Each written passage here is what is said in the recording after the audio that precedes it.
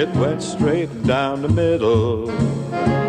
Then it started to hook. And then 2015, we go to Germany, and we have Julie as the captain, and we haven't won since it was 2009, the last time we won. Go to Germany, and we're down, like we're just getting killed again. And when the episode happens with Suzanne, and I think that kind of fired everybody up. I think it helped that it was Suzanne.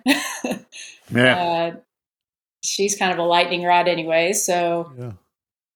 I don't know. I just went out there, and, it was the most magical singles day of any Ryder Cup, Solheim Cup I can remember. Now, 1999, I understand that Ryder Cup that probably takes the cake, but the Sunday in Germany in 2015 is pretty good.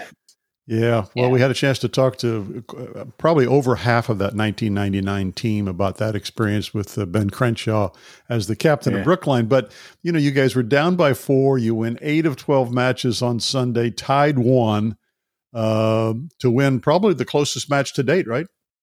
Yeah. Oh, yeah, for sure. And I have chills when you were talking about 1999. I just got chills. So, to be a part of those things that, again, you have your country's colors on, and you're representing more than yourself. And for all of us to come together on that Sunday and just put the pedal down and go, it's unlike any experience. And people say, well, a major win or a Solheim Cup win, they're way different things. And I love my major win, but that win in 2015, it just, growing up playing team sports and all of that just takes the cake.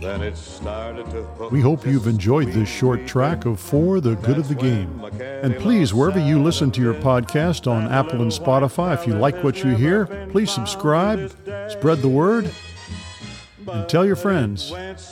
Until we tee it up again, for the good of the game, so long, everybody. Whack down the fairway, it went smack down the fairway. Then it started to slice just a smidge off line. It headed for 2, but it bounced off 9. My caddy says, long as you're still in the state, you're okay. Yes, it went straight down the middle, quite a way.